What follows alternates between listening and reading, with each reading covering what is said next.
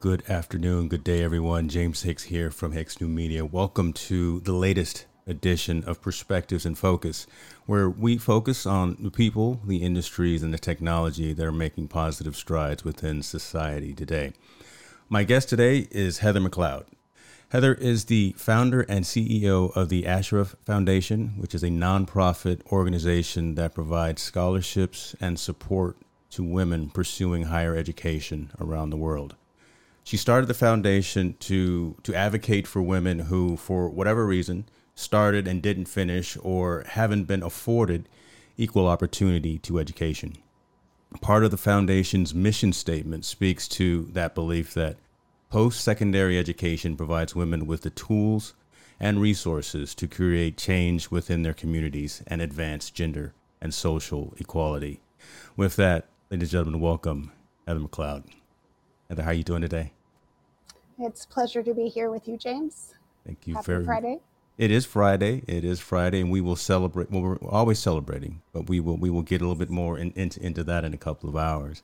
I'd say before we get started in kind of the line of questioning, I'd like to have you dive a little bit deeper into who you are and what the foundation is, and kind of talk a little bit about the origin story as well, because I think when we were talking about it a few weeks ago, that really resonated with me, and I think that definitely that story needs to be shared.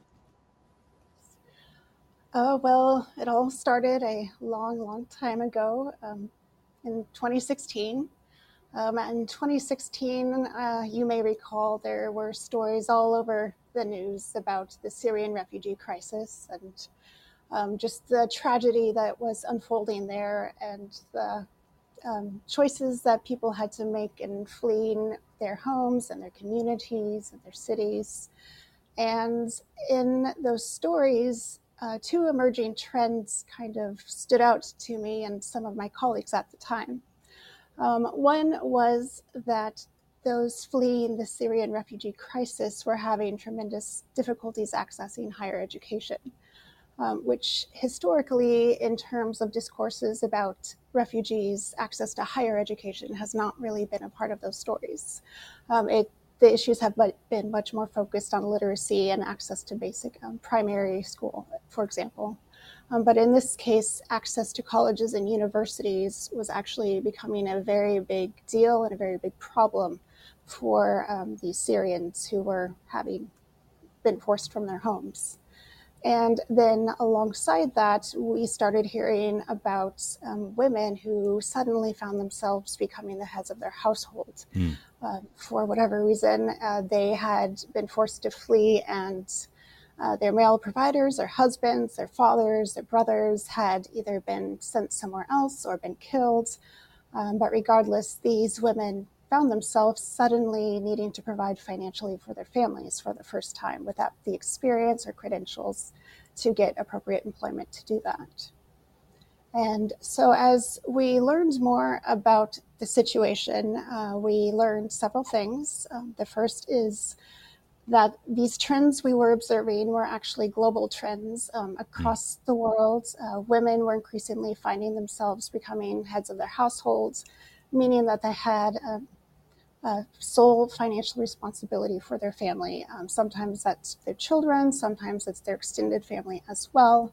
But regardless, they were being put into these situations without the experience or credentials to get the types of employment they needed.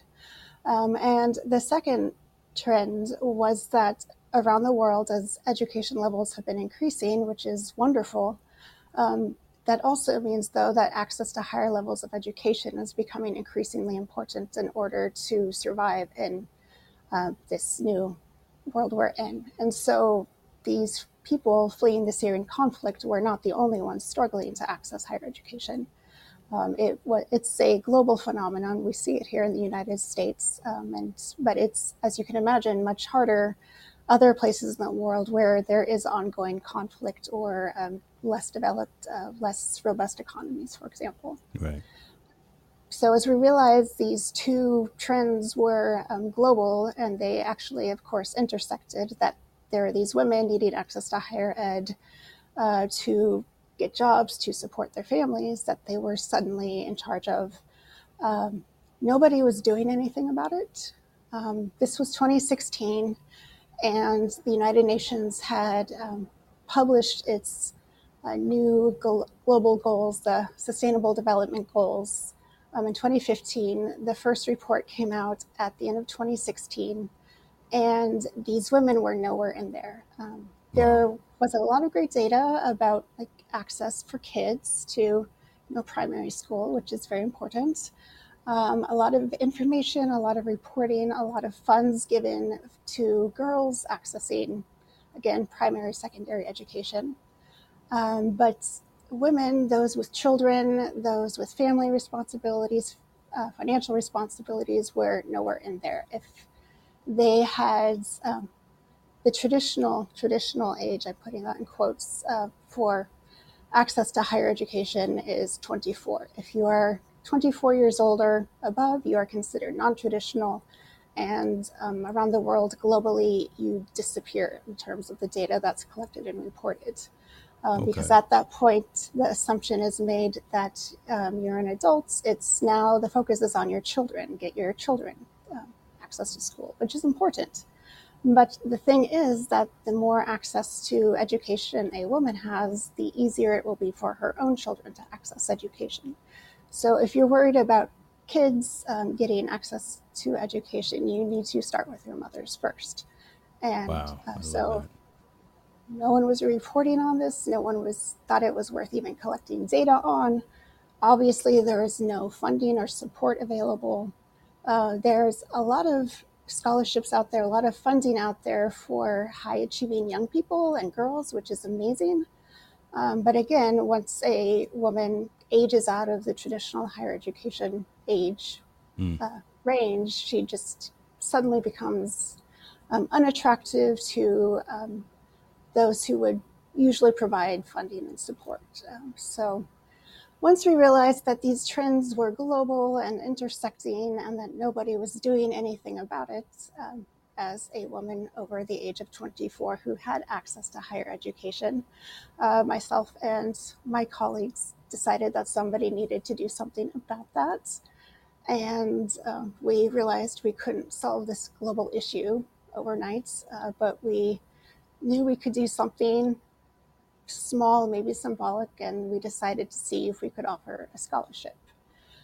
So we created the Asherah Foundation as the entity to provide that scholarship through.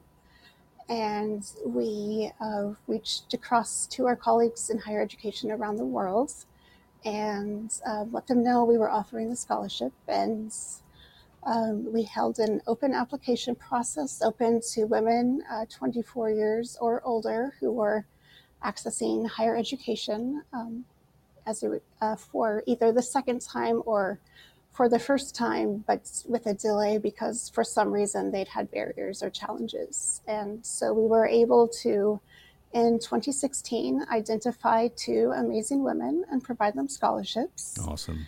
And so with that, we had a proof of concept, and we're able to, over the next couple of years, raise more funds, raise awareness of this issue, which I think is a very important and exciting thing to see that people are becoming aware of this.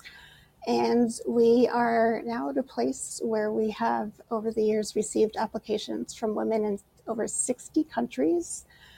We have board members and interns from over 20 countries who have Amazing. dedicated an insane amount of time and energy to support this effort. And so that's how we got started. I love that, and I appreciate you for going into detail because there was a couple of questions that I was going to ask, but you went into them, and one specifically about the age, right? Because I saw the 24-year-old, and I was really trying to understand what that meant. So I appreciate you going into specifics about that, and you started to touch on it, but I wanna pick at it just a little bit more. This is a real challenge, opportunity, problem, whatever word we want to use, and how do you sitting in your living room one Wednesday night, maybe, right, and say, we want to work to tackle this. Like, where do you even start, right? You go get the legal pad from Staples and you write down all of the goals and milestones and plans and ideas. I mean, how do you wrap your head around, I'm going to go out there and as you said, and I'll paraphrase my old boss, make a dent in the universe here. Right. And I I don't know if love you know that. who I love said that. that, but Steve Jobs. Okay. So That yeah, makes Steve. sense. Yeah, just make that dent in the universe, and how do you start with that conversation amongst yourselves, and then go out to some colleagues and peers to say, we're going to start this foundation, and we're going to do X, Y, and Z. Why? Because it matters. Well, I think the first thing is one, become aware of the issue. And once you're aware of the issue, you can, of course, do research, see who is addressing this, if anyone is, and then just start where you can. With myself and my co founders, it was simply we had received scholarships ourselves, so we knew the impact they could have. We all worked in the international higher education space, so we had a good familiarity of the sector and the institutions and the policies and all that goes along with that. So we understood, in some ways, the market, if you will. Mm-hmm. And giving a scholarship is a relatively simple thing to do. And it is something that is simple to do, but has tremendous impact emotionally and psychologically, and many ways symbolically. I know you've closed the year out, right? It's Mm-hmm. November already, and scholarships aren't getting ready to be accepted for next year and things of that. Starting in 2016, the world was a different place than it is right now. Obviously, challenges and opportunities and struggles. Right, when you started, again, getting your feet off the ground. Mm-hmm. What has the last 15, 16 months done to your activities and your efforts? Has it kind of stalled it? Has it just made you pivot, change focus, and things of that nature? Or has there been any change in terms of what your foundation is doing? Because again, you can work virtually. We can all be distributed, things of that. But I'm just wondering, just the outreach to women who are looking for your scholarships and programs. Has that changed anything? So everything has changed and nothing has changed. We are still very focused on our very singular mission, which is to provide second chance scholarships to women around the world. But in some ways, COVID made it much harder because everyone we were working with, our board members, our interns, were each facing their own crises related to COVID. Mm-hmm. The women we had provided scholarships to for the 2019-2020 academic year all had their education stopped. Um, in some cases, those who were, going to school for the 2019-2020 academic year had their academic year delayed by a full year, meaning Okay. that they finished spring semester 2020 in spring of 2021, which is a significant Wow. delay. Um, but on the other hand, it's, of course, energized everyone involved. I think with COVID, the world became much more aware of challenges and access to education, broadly speaking. Women and girls across the board, across the world, were impacted much more dramatically and negatively by COVID. There was a very clear gender differential that people became more aware of. And so I think the increased awareness and the struggles we were all going through kind of united us around the need to do this work even more. Um, Got you. just Let me ask you this, and you live in a town right now, right? The town that you live in is very active, Mhm. from and rightfully so. Does that political landscape how does that fit in, right? Do you have to knock down walls, knock down barriers, cut through red tape, right? And just to get your Mhm. message out, at being in Washington D.C. and being in that area, is that are there more pros than cons, benefits as opposed to consequences and things of that working in such a political arena and area and Mhm. trying to do the good work that you're doing? Overall, I think it's actually a net plus for us. Okay. Washington, D.C. attracts people who are very passionate about making change, Mhm. whatever that change is. Um, there's a great appreciation for education in Mhm. Washington, D.C. And so I think from that perspective, it's very easy for us to find people who understand our mission both personally and professionally and can really help us run with it. From a very pragmatic perspective, Washington, D.C. is home to institutions like the World Bank, which has focused tremendous time and resources on promoting access to education around the world. And they've developed a tremendous amount of data about the situation in different parts of the world and how it impacts different people. And so having that connection right in our backyard literally has provided us access to people who both really understand our goal intellectually, but also have a very deep emotional, psychological appreciation for it. And then the second way in which I think it's beneficial is that we are a short bus or train ride away from New York City. And that has given us the opportunity to attend events in New York City connected with the United Nations and the UN, and to engage face to face with people working on these issues around the world. Amazing. Love it.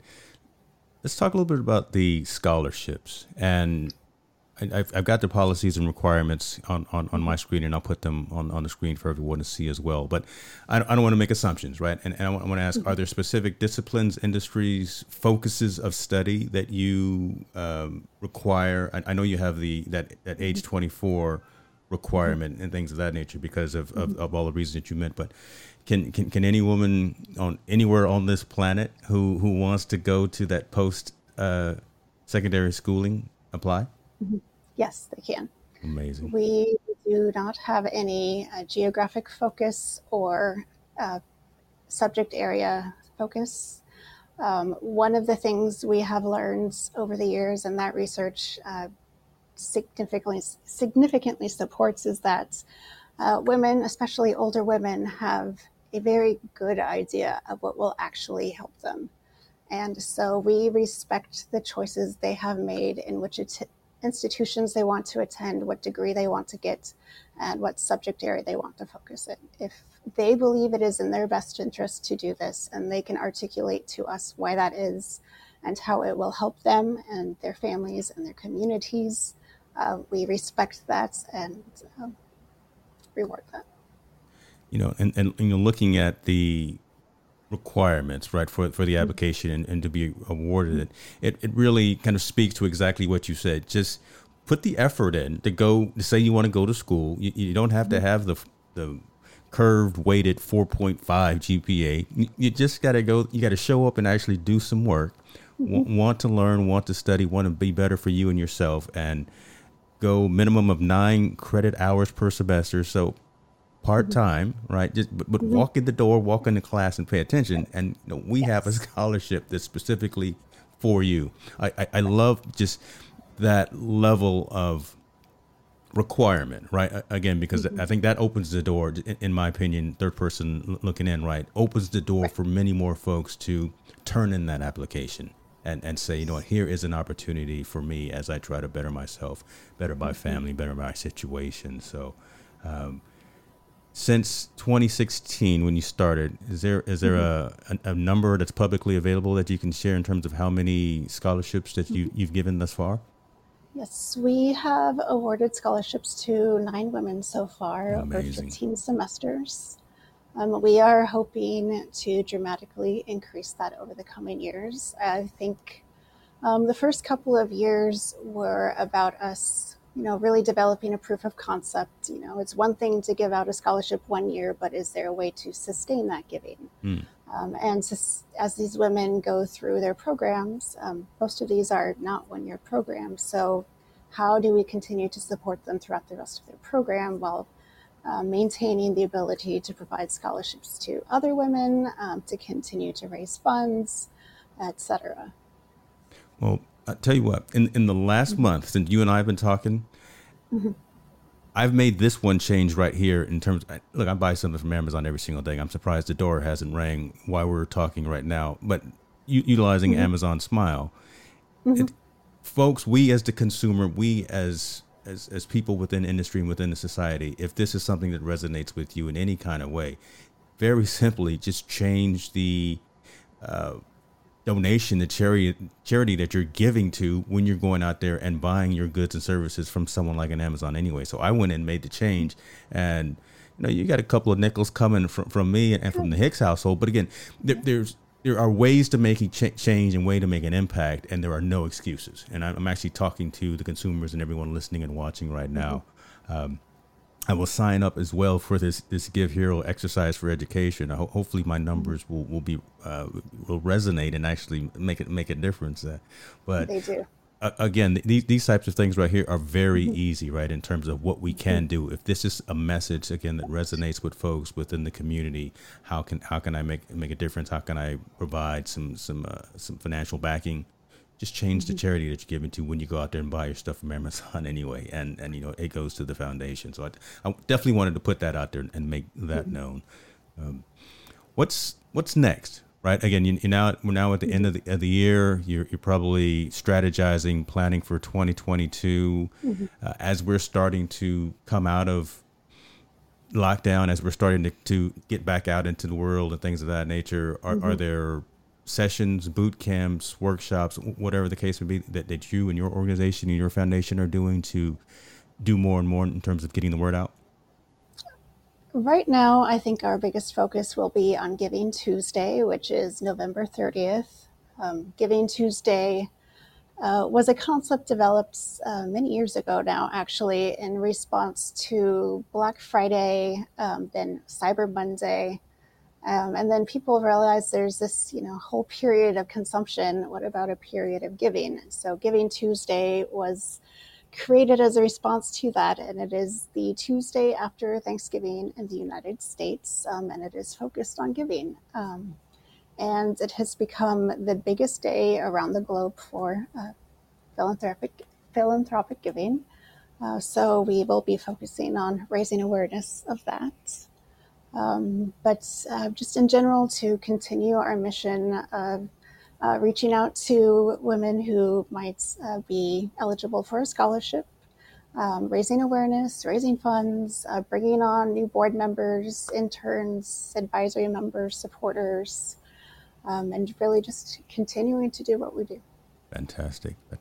There is meaning behind everything, and I want to have you share the meaning of the name of the foundation, Asherah, because I don't want to assume, and I don't want to gloss over that, right? It's such an incredible thing, and I definitely want the audience to hear about that. So if you could go into what that actually means. Sure. So Asherah was a female goddess, an ancient Mesopotamian female goddess. Not much is known about her, but in general, one of her descriptors was she who walks on the sea, meaning that this was a deity that was able to walk on water.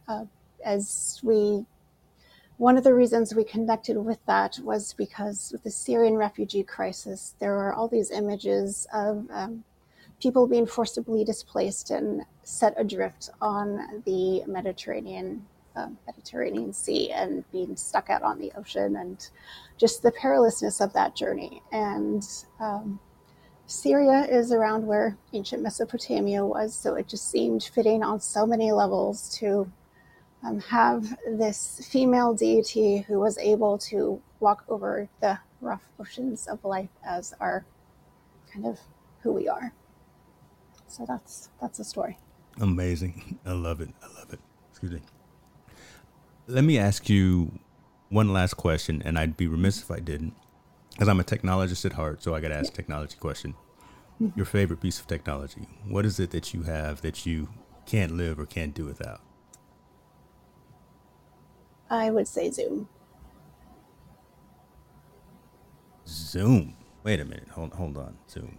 So now we're going to change the whole focus of the conversation. Is that right? Yeah. Well, because you're on it for hours of a day, probably. Okay. Right. We have been 100% virtual No one has ever from told day me Zoom one. that something that they like as their favorite piece of technology. So I that's why you threw. I had to We go off would camera. not exist without we would not exist without Zoom or Okay. technology like Zoom. I love that. Okay, that's pretty cool. Well, and cross collaboration and a lot of things that they've added into the platform. That's a pretty good thing. Okay, so you threw me for a loop. Look, I normally am not stumped for words, but Zoom. Okay. It is really foundational to our existence, in all honesty. It's all good. I'm giving you a hard time just because that's what I do. Heather, I appreciate you. I think above that, I appreciate what you're doing. Right, the foundation is phenomenal. I wanted to hear your story, and a colleague of ours told me that I needed to reach out to you, and I'm glad that I did. And I'm continuing to want to watch this journey, and wanting to participate and support and help where in every way that I can.